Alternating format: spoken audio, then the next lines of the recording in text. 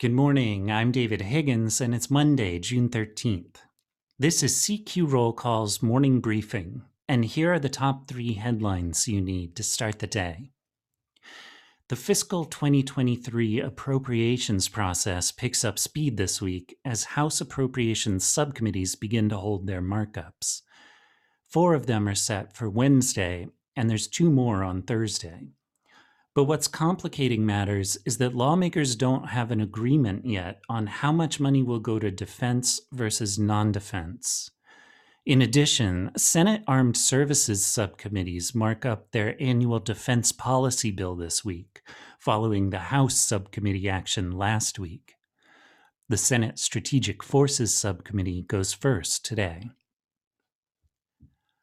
Next, the Select Committee investigating the January 6th insurrection holds another public hearing today. According to Vice Chair Liz Cheney, the hearing will show that Donald Trump and his advisors knew he had lost the 2020 election, but still engaged in an effort to spread false information. One witness will be Bill Stepien, Trump's former campaign manager.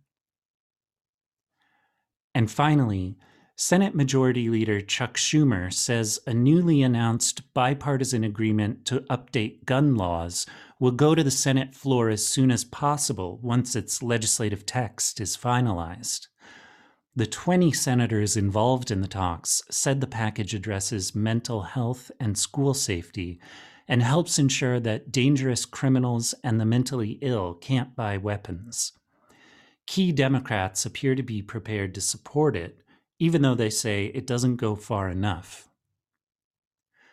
Check CQ.com throughout the day for developing policy news. And for all of us in the CQ Roll Call newsroom, I'm David Higgins. Thanks for listening.